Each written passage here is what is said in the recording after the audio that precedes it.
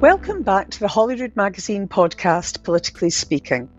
This week, at the end of what has been a fairly bruising week for the Equalities and Human Rights Commission, I spoke to Baroness Kishwe-Faulkner, the chair of the EHRC, at the end of what had clearly been a personally bruising week. And the full interview will appear in the next issue of Holyrood Magazine. The Equality and Human Rights Commission was established in 2007. It merged the responsibilities of the Commission for Racial Equality, the Equal Opportunities Commission, concerned with sexism, and the Disability Rights Commission. But it was also charged with enforcing equality laws with respect to other protected characteristics, such as sexuality and religion.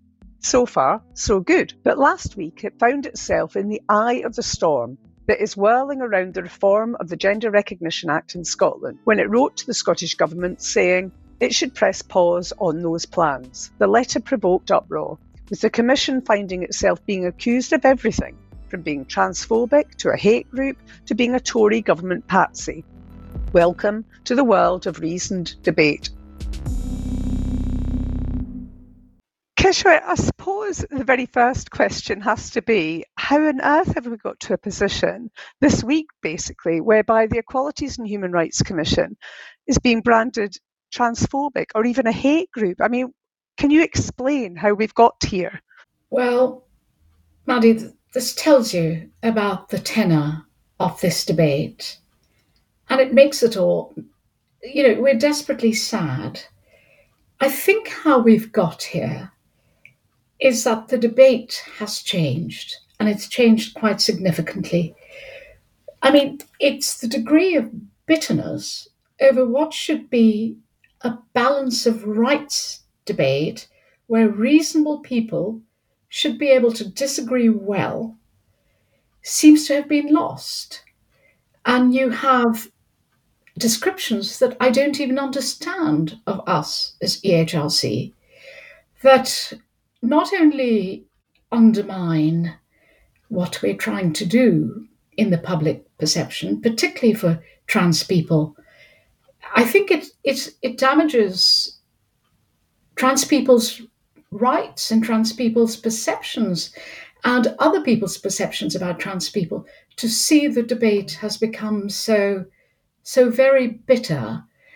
And it really concerns me because we want to improve relations between people, not to make them worse.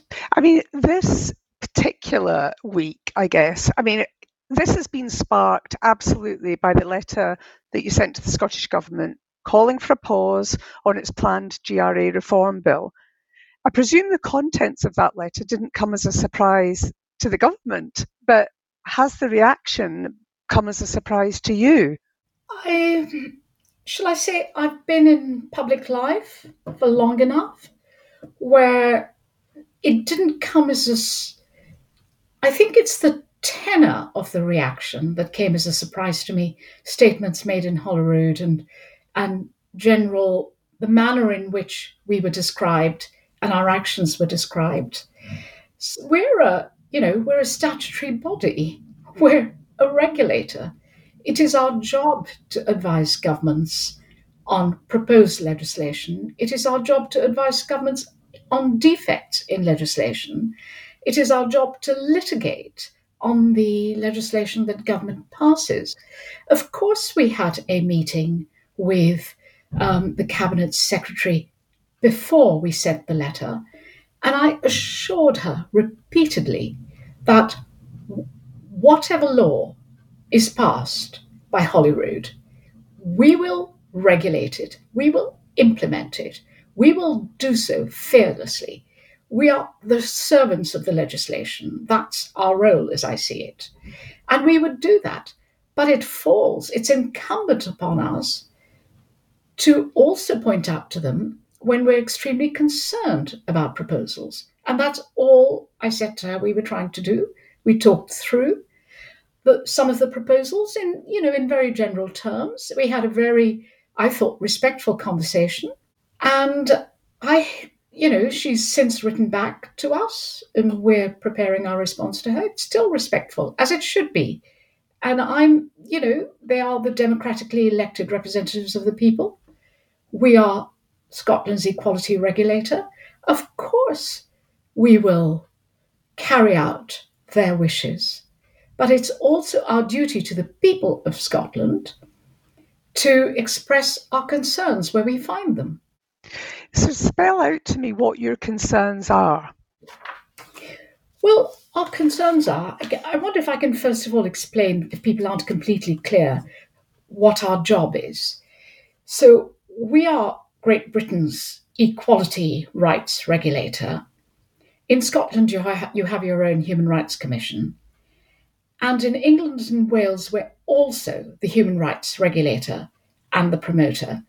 We basically oversee the functions that are described in the Equality Act, which are 9 protected characteristics. For the purposes of this conversation, the 3 most relevant ones are gender reassignment, sexual orientation, and sex. Those are 3 protected characteristics.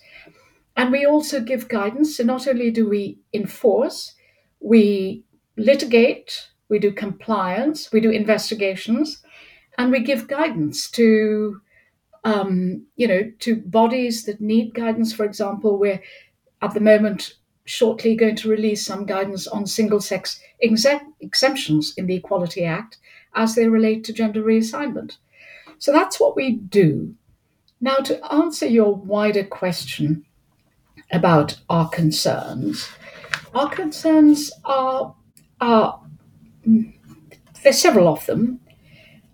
And I think if I can also deal with perhaps one of the accusations that's been leveled at us about what has changed. I keep being asked what has changed.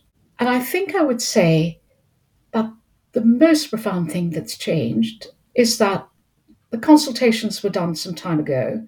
The survey was done the LGBT survey was done in 2018. Since then, a lot of proposed legislation has been put on the table. In the case of England, also withdrawn by the government here. The Scottish government has put that on the table. The United Kingdom government is now consulting on conversion therapy as well. There have been a number of court cases testing the application of the 2 acts. And when you tend to get litigation where law is uncertain or unclear, and that's why people go to court, is to find out who's right. And in terms of litigation, there's been more of it. The census question has come up, and in that context, the accuracy of data gathering has come up, and we have realized something that we hadn't quite appreciated before, was the importance of data accuracy across a whole range of areas. One small example where we're the regulator, is the gender pay gap regulations. And when you can't rely on accurate data, then you're in a more difficult position. There's the issue of competitive sport.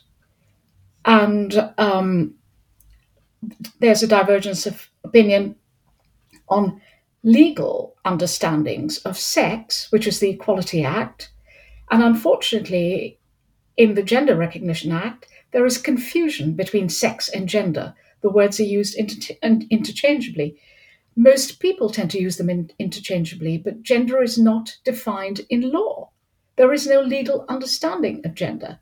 So basically, the operation of the gender assignment provisions don't depend on the position of a gender recognition certificate. Today, I'm talking about the current legislation.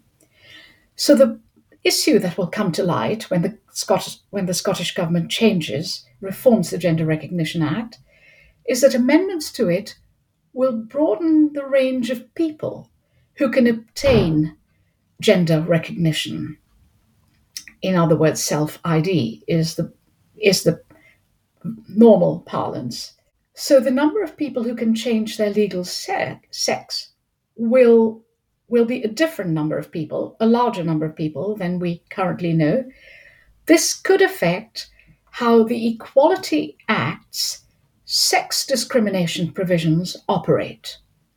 So when we're told that it doesn't have any impact on the Equality Act or the Gender Recognition Act, all we're asking the Scottish Government to do is to perhaps show us what an impact assessment looks like. Have they done an impact assessment on all of these things?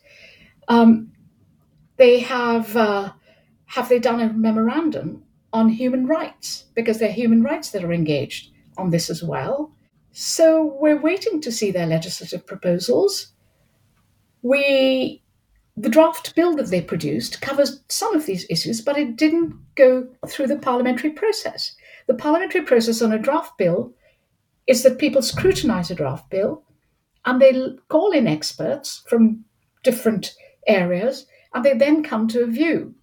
That process hasn't been gone through, and that's all we're asking for. I mean, two things I was going to ask around that. I mean, people have become very focused over this week on what has changed in terms of the EHRC's position. Now, you've explained that in some ways the debate has happened and various case law has changed things and also language has changed things. This has become very personal and focused on you and people saying, oh, this is about a new chairwoman and she has decided to change things.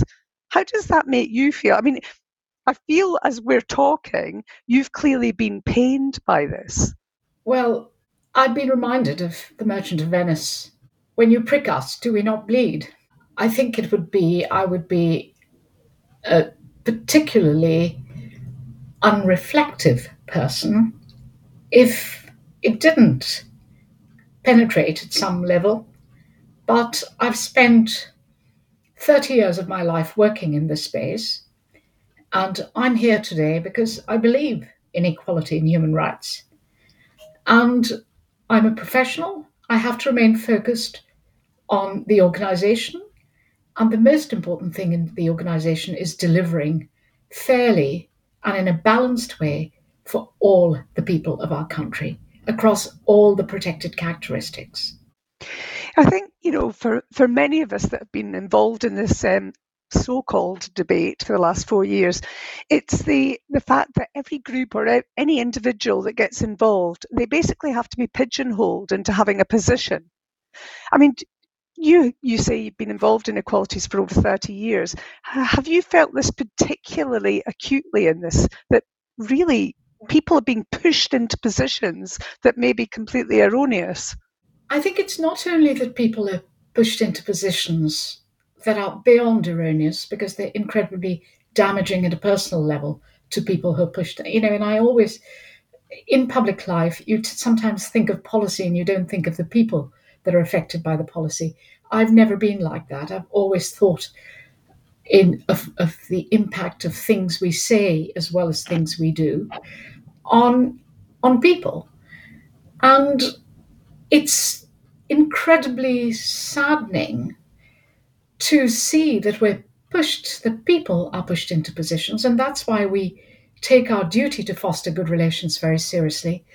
People shouldn't be pushed. There is grey areas in doubt and questioning are the sheet anchor of a healthy democracy. And they're why the freedom of expression is such an importantly profound part of human rights and the Universal Declaration of Human Rights. So, yes, and that I will be as robust in protecting people's right to speak as I ever have been and will continue to do so. I suppose the hard thing in all of this is that it has been framed from the very beginning as almost you have to be pro-trans or anti-trans, which is probably the wrong positioning from the very beginning. But it means that even a body like yours is being portrayed almost as a campaign or a protest group rather than what it is. I think that's so true. And that's why I went to some pains to explain to your listeners what our role is. We're a statutory body, we were set up by law, and we're a regulator.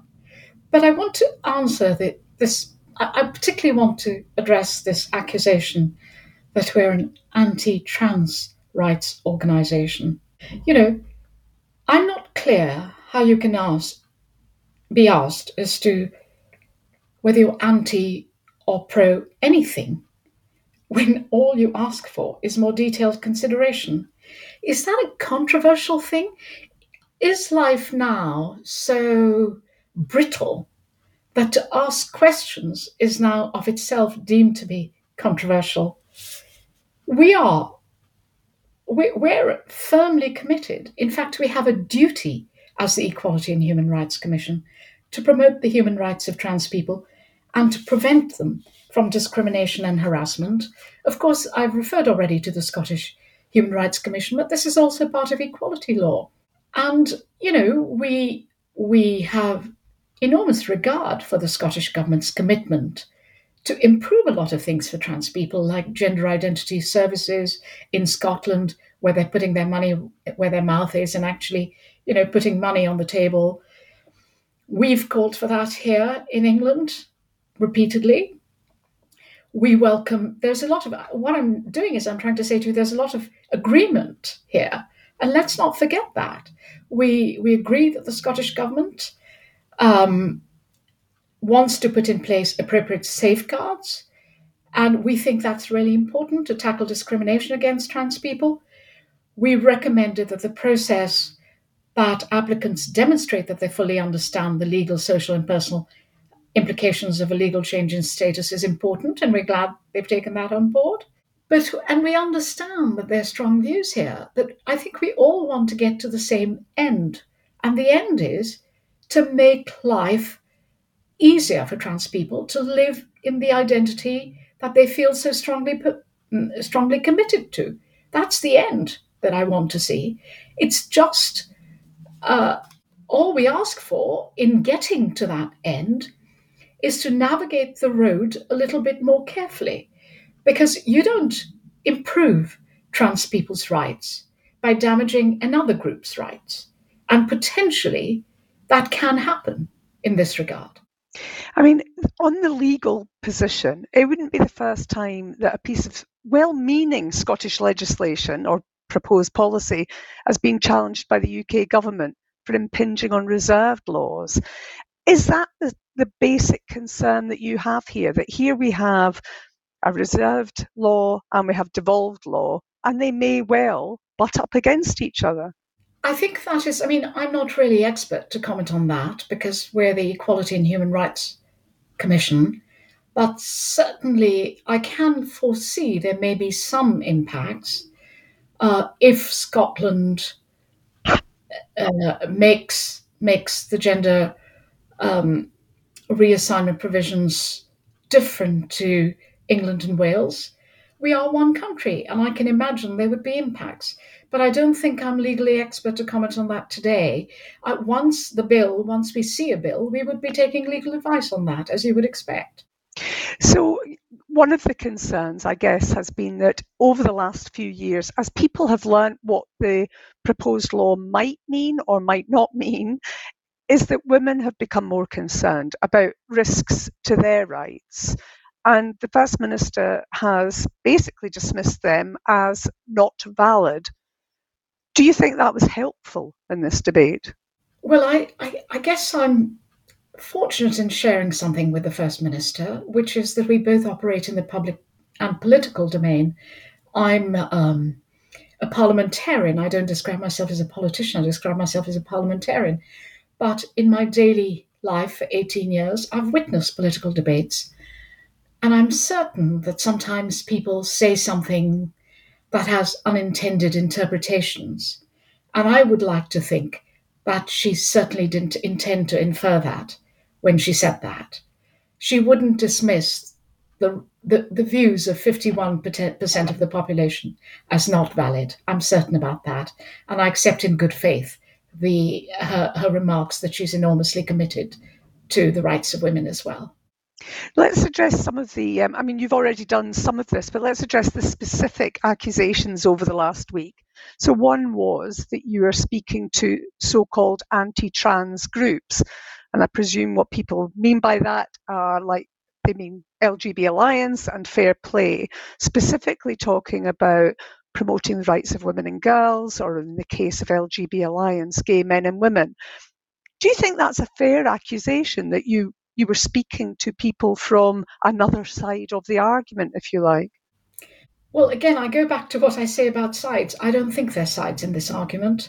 Not for us. We're a regulator. Impartiality is baked into our DNA, including all commissioners. I mean, we as a board, we've had impartiality training in the last few months. So that's baked into our DNA. Now, look, your listeners may not be aware that we were not taken to court. The census, um, Office for National Statistics, was taken to court in England and Wales for the census issue, where we were criticised for the position that we had taken by them, by women's groups, for having not considered the impact on women of this change in the question. After that ruling, would you not expect a regulator to speak to the people who won that court case to say, we believe we got this wrong, let's hear your concerns? That's what we have done. Where there's litigation, where we have found out to be on the wrong side, I think fair minded people, trans people, would expect us, if they had been involved in a litigation where we had been on the wrong side, for us to go to them and talk to them. But incidentally, we didn't go to them, so to speak. They asked for a meeting with us to ensure that we would be carrying out our statutory duties. And of course, we had a meeting with them. LGB Alliance, I had no idea who they were. We were new commissioners, 6 new commissioners had come in to the organisation. We knew we were having to deal with these issues on a daily basis. And in order for the board to be better informed, I asked for some training, a seminar on these issues. And 3 groups were invited. In fact, I think it was more than 3 groups were invited. And among those groups, one of the groups was LGB Alliance. We also invited a trans inclusive rape crisis centre. I think they're based in Brighton. But the idea that we shouldn't train ourselves up, or the idea that we have to emphasize or have a veto by certain players on who else can be in the room, is not acceptable to us. Do you think the characterisation by the critics of this week of groups like LGB Alliance as being anti-trans is wrong? I feel deeply unhappy. The English language is a rich language. It isn't my original mother tongue, but I think I speak it sufficiently to know how rich it is. Shorthand and words that don't capture the complexity of perhaps even the hurt. In this case, I think these people are feeling hurt by positions taken by others. But there are better ways to describe hurt, to describe it more carefully, with more compassion, more compassionately. I don't think describing people as some of the language used against the women, and to describe people as anti this or that, I don't think it shows any compassion at all, or an appreciation of another person's point of view. Inclusion is a word that the trans lobby rightly wants to be used in its context. It's a word that I take incredibly seriously.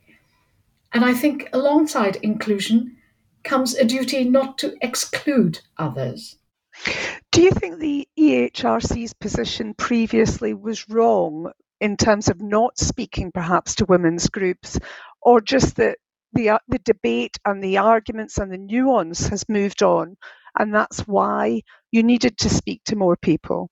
Well, let me put that on the record. EHRC has been speaking to Fair Play for Women since 2018, when it first expressed its concerns to the organisation, long before I came along. So I wouldn't say that EHRC chose to speak more to one side of, and I said I don't want to refer to them as sides, but just for shorthand here, to one group versus another group. I think the duty of a statutory regulator is to speak to all groups who are impacted by legislation at any given point in time. You will have periods in time when you'll be speaking only to disabled people. You'll have periods of time when you're speaking only to people affected by age discrimination, or by sexual orientation, or by young people. We've got in our strategic plan a focus now on artificial intelligence. I suspect in that area, we'll be speaking a lot more to people who are racial minorities than we will to white people, because there is adverse impact on people with a darker skin color and facial recognition technologies, and algorithms impact on people, racial minorities, recruitment, and so on. So at given points in time, you tend to focus, given on your work stream, you tend to focus more on one group versus another. And I think perhaps that balance got lost a little bit in the past, and we're trying to redress that.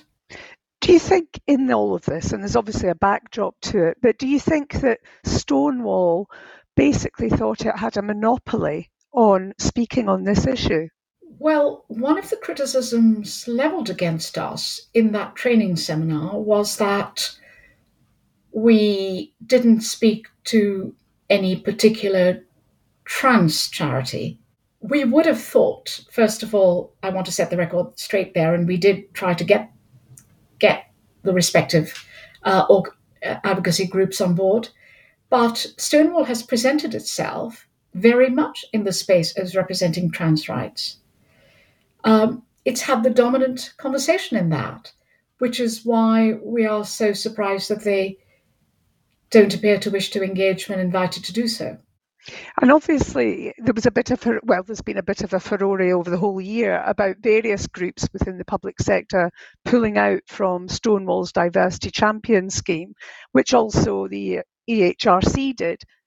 Do you think that's affected relationships and has fed into the debate that this has got us to the place we are now? I wouldn't really be able to comment. For us, our decision was based on a value for money decision. Our budget is more constrained year on year, and we have to be very careful with how we spend taxpayers' money. And we really didn't, we are the experts on diversity and equality. We shouldn't be spending taxpayers' money on having someone else advise us in that regard. One of the other accusations that came out this week was that members of the EHRC have worked on or taken an interest in legal cases that have been characterised as being anti-trans, such as the Keira Bell case and the Maya Forstater case. I mean, how would you counter some of the accusations that have come around that? Well, we're going to be doing a full rebuttal of all of these allegations because they are misinformed. They're, to some extent, not accurate. I mean, for example, the accusation that conflicts of interest were not duly regarded is entirely incorrect, and I'll explain that in a second. But I also want to say that the implication that I somehow am this all-powerful chair, I sometimes look at media and I think to myself, every chair in the land will be wanting me to give them training on how to control a board so effectively, because you would think I was omnipresent and incredibly powerful. We're a collegiate organization. Our commissioners are a college of commissioners. Everybody's views come into account. Just for the record, when those interests were declared, I'm not really in the best, or how they were handled, I'm not in the best position to answer that, because my predecessor, who is much approved of by these groups, David Isaacs, he was the chair when those things happened. It wasn't me. So I can't give an account. You would have to go and ask him on that front. But the other, Alistair Henderson, now this is our commissioner, this is a profound misunderstanding by a journalist of the operation of how barristers operate in chambers. So barristers are bound by a duty of impartiality in their legal code. They operate on a cab rank rule. So your clerk the clerk of chambers assigns you the court case you would do. He was assigned this particular court case because he was next in line to be assigned the legal work that was upcoming. The question you have to ask, Mandy, or someone should ask these groups, or the journalist in that case, would he have felt the same way about Alistair Henderson's perceived conflict of interest if Alistair Henderson had been briefed by Tavistock in that particular court case, because Alistair would have acted for Tavistock. You act for whoever you're assigned to. He could easily have acted for Tavistock and been successful on Tavistock's behalf. Then would he have been charged with being biased against certain decisions? I mean, I suppose what's interesting in it, Kishwar, is that at the end of the day, both the Keira Bell case and the Mayor Forstater case are only characterised as anti-trans by a particular lobby, if you like, around all of this. I mean, these were issues that should surely be at the heart of everything that you're doing. They were both to do with equalities and human rights. And so to characterise them as anti-trans seems fundamentally wrong anyway. It is a profound misunderstanding of what we do and what protected characteristics are. Because the Forstater case, we took on to clarify the law on whether a deeply held belief is protected by the Equality Act. So it had nothing to do with trans, it had to do with the protected characteristic of religion and belief. You know, if you interpret issues as being pro-trans or anti-trans across the 9 protected characteristics, I'm sure you'll find some example in age discrimination where you'll be able to say, oh, well, that's anti-trans, or in disability where that's anti-trans, because trans people, thankfully, like you and I, live in exactly the same world and have exactly the same health and mental health and, social, legal, employment, economic issues as everyone else. I mean, for someone like you, when we're discussing this and I'm saying, oh, this is characterized as anti-trans or pro-trans or whatever, the disinformation in this whole, and I keep calling it a so-called debate because it's certainly not a reasonable debate, doesn't the disinformation completely and utterly frustrate you? Yes, it does. And I sometimes feel as if we ought to be becoming a fact-checking organization.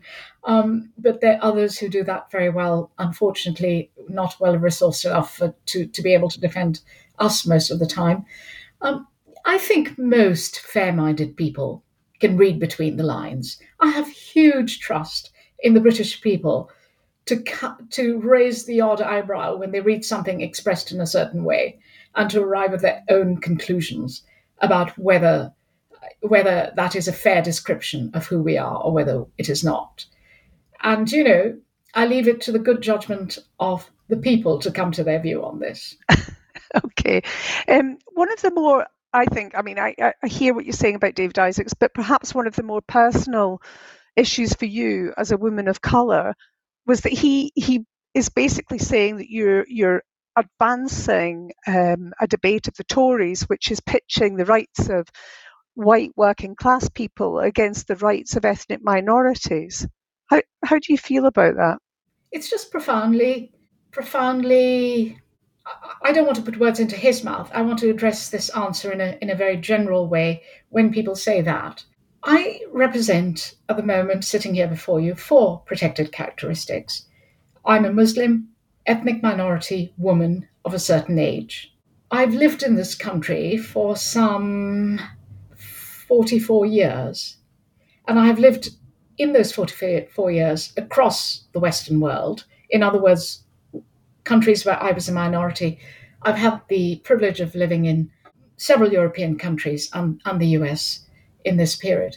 The idea that I wouldn't have experienced racism, sexism, or religious-based discrimination myself, sometimes at some points in time when society's very brittle, day in and day out, I have to say, although thankfully, and this is why I'm so enormously committed to defending the Equality Act, because it is, in the United Kingdom, I think we have 6 pieces of race discrimination legislation on our statute books, starting from 1959 and then onwards into the 1970s, after which there were a large number of acts. The United Kingdom has become a much better place to be non-white than when I arrived here in 1976. When I say that, that is not to say that people my skin color do not experience discrimination day in and day out in certain areas. They still do, because law doesn't is a blunt tool to change people's behavior. It is the means we have to change people's behavior, but it's rather blunt at changing people's behavior. And prejudice prevails, as we unhappily know, on the football ground, on the cricket ground, in job employment, in decisions taken by the police, by our public authorities. It's around us. Discrimination prevails. I would love for us to no longer have a job. I would love for the Equality and Human Rights Commission to be abolished, because there would be no need to tackle race discrimination or any of the other discriminations. Alas, that's not where we find ourselves.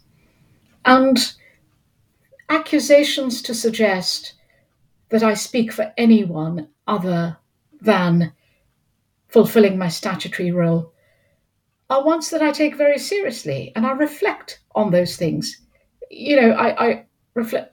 I commented earlier on how I think most people are self-reflective, and I would like to think of myself in that category. So when a distinguished predecessor of mine feels he's never met me ever, I've had no interaction with him. I think we might have been in a parliamentary briefing once several years ago. I've never interacted with him particularly. To suggest that I'm in any way partial on one side of the political divide versus another is, it doesn't help me do my job. It's as simple as that. I mean, at the end of the day, the Equalities and Human Rights Commission exists to make the world a better place, certainly make Britain a better place for people to live in. This week, in this debate, in this issue around the Gender Recognition Act, personally, have you felt this is a great place to live? As I said, I've lived in several other countries, and I'm a first generation immigrant to this country. I came here as a young adult. Yes, I would still say it's a great place to live. Yeah, hand on heart. I've lived in other countries, and I think we sometimes forget that. Sometimes people want us to do international comparisons and say, oh, that country's better or that country's better.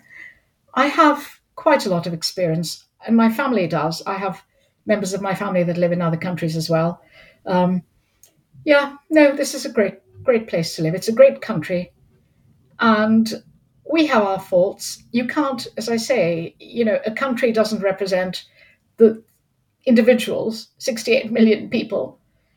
Our processes, our laws, our institutions, on the whole, even when they're found wanting, and this week has really shown how many of them are found wanting, we're still a great country, nevertheless, because our processes are designed eventually, and in some cases, if I can say that without becoming political, in some cases they're a bit slow to remedy the problems, but they do remedy the problems. And you get good people in public service. I want to stand up for people in public service. I think everyone in public service, whether in Scotland, Wales, Northern Ireland, or England, go into it to make lives better for other people.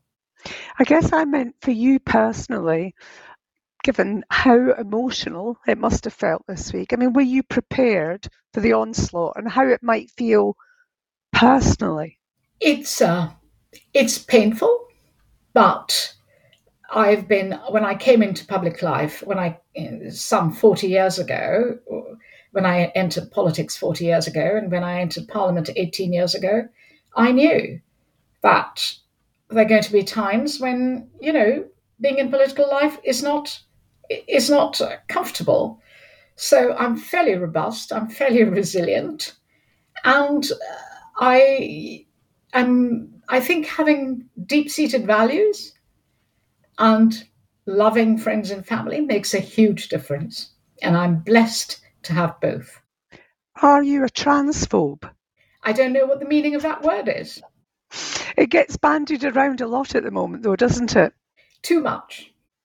Do you see a way through this? I mean, I think many of us that have been involved in this have been exposed to emotions and views that we hadn't realised would get us to such a painful place. I just wonder how we get through it and how everybody comes together after it all, or how it indeed ends.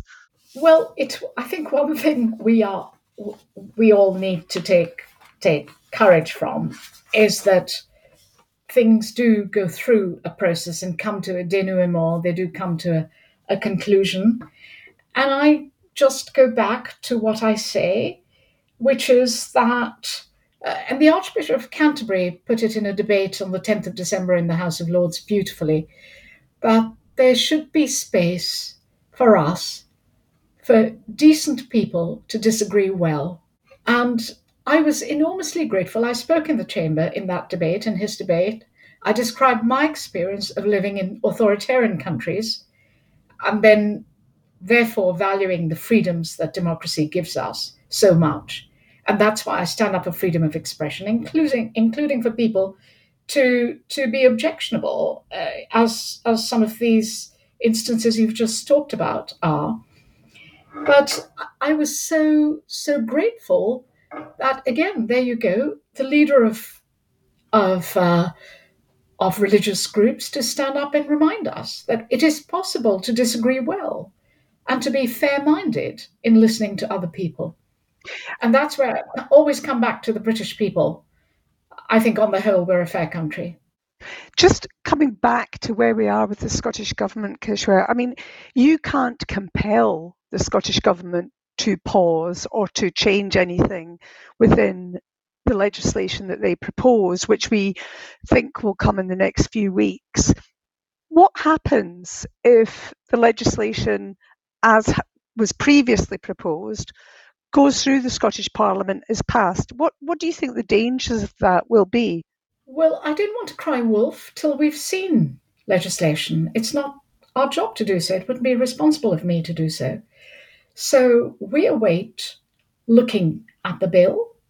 We would be extremely pleased if there was a comprehensive impact assessment, a memorandum on the human rights implications, or a human rights impact assessment as well, and to see what scrutiny throws up as the bill goes through the Parliament. People may not appreciate that the bills, the best drafted bills in life, always improve as they go through scrutiny in Parliament. And we await what is uncovered in scrutiny in terms of the explanatory notes to the bill and the questions that may be asked, and the clarifications given by ministers at the dispatch box. We wait for the whole process. And as I assured the Cabinet Secretary, that whatever bill becomes the Act in Scotland, we will be the enforcement body for it, and we will do it without fear or favour. You're having to spend, it seems, a disproportionate amount of time talking about this particular issue around the GRA. Are there other things that you would want the EHRC to be getting going with in terms of equalities that are just having to wait or not getting the attention? Well, we're required to give a balanced view across 9 protected characteristics, as I was just described. So I wouldn't want to give anyone the impression that we're neglecting anything. We are an incredibly professional organisation, and the organisation doesn't get distracted by issues that take up perhaps a disproportionate amount of time in one week versus another. It has a very professional ethos, and people continue to work on what they continue to work on. But if you're asking me personally whether I'm frustrated that our delivery isn't what I would like it to be, in the sense that we have so many priorities in our next strategic plan. We want to prioritize age discrimination, but we want to prioritize fairness for young people, because the pandemic has really impacted on young people's rights now and their future prospects. And so we want to look more deeply at fairness for young people as they go forward, at school level, at educational level, exams, and so on. but also in terms of employment prospects. We want to improve things in terms of ethnic pay gap reporting, gender pay gap reporting, where we've had good results. But basically, I want us to be the organization that delivers for why, if you're disabled, you couldn't get adequate transportation to go into work, why, if you've got an elderly parent who needs certain care or care home or certain safeguards at home, certain amenities at home, reasonable accommodation hasn't been made for you, why public authorities aren't taking on board their public sector equality duty to give you what you need to, why race, public authorities are not doing what they need to do in that, our investigatory powers, our compliance and enforcement powers.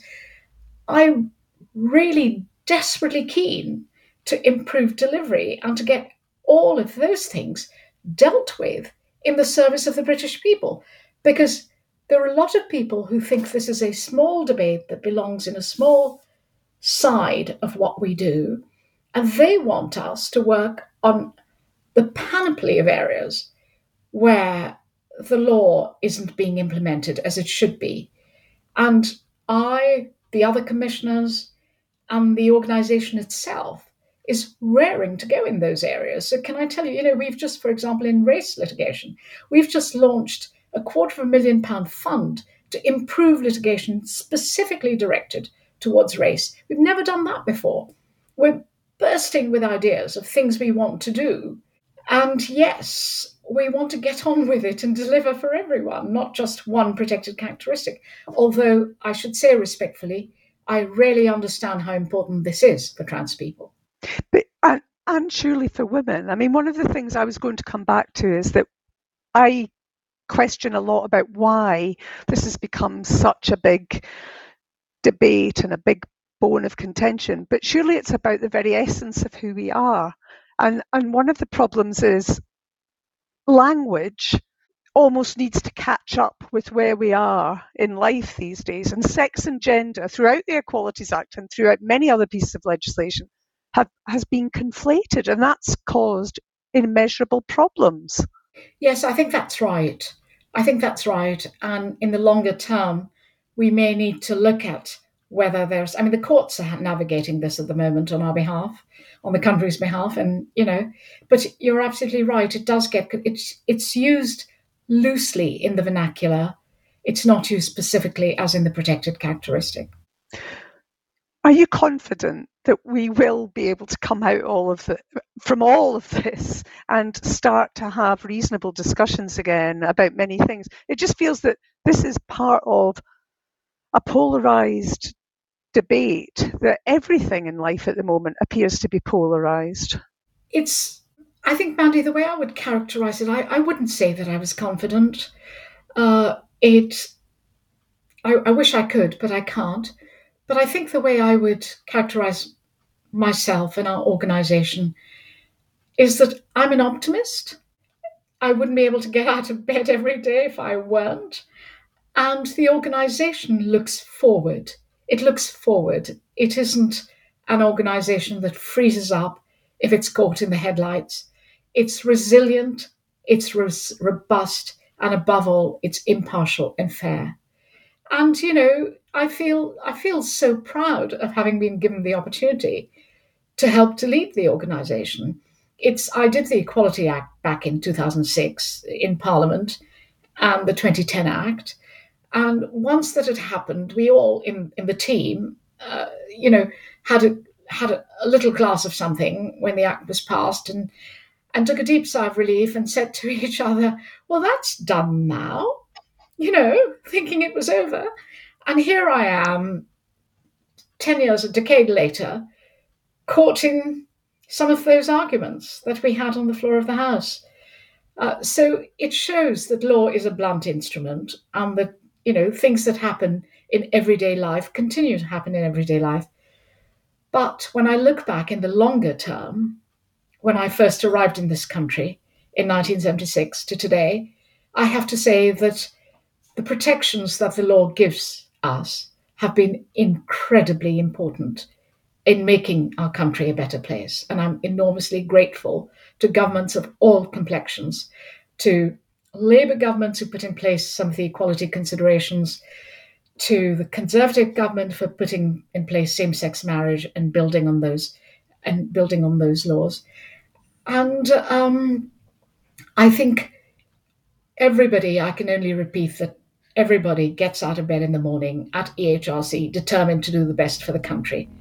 And that's what we're here to do. And you haven't felt over the past week that you'd rather just shut that door and go away? I won't say that I haven't felt that. I think I'm probably more likely to say that yes, you want to pull the duvet over your head, and maybe you sometimes do it for about 5 minutes, and then you realize that escape isn't the answer.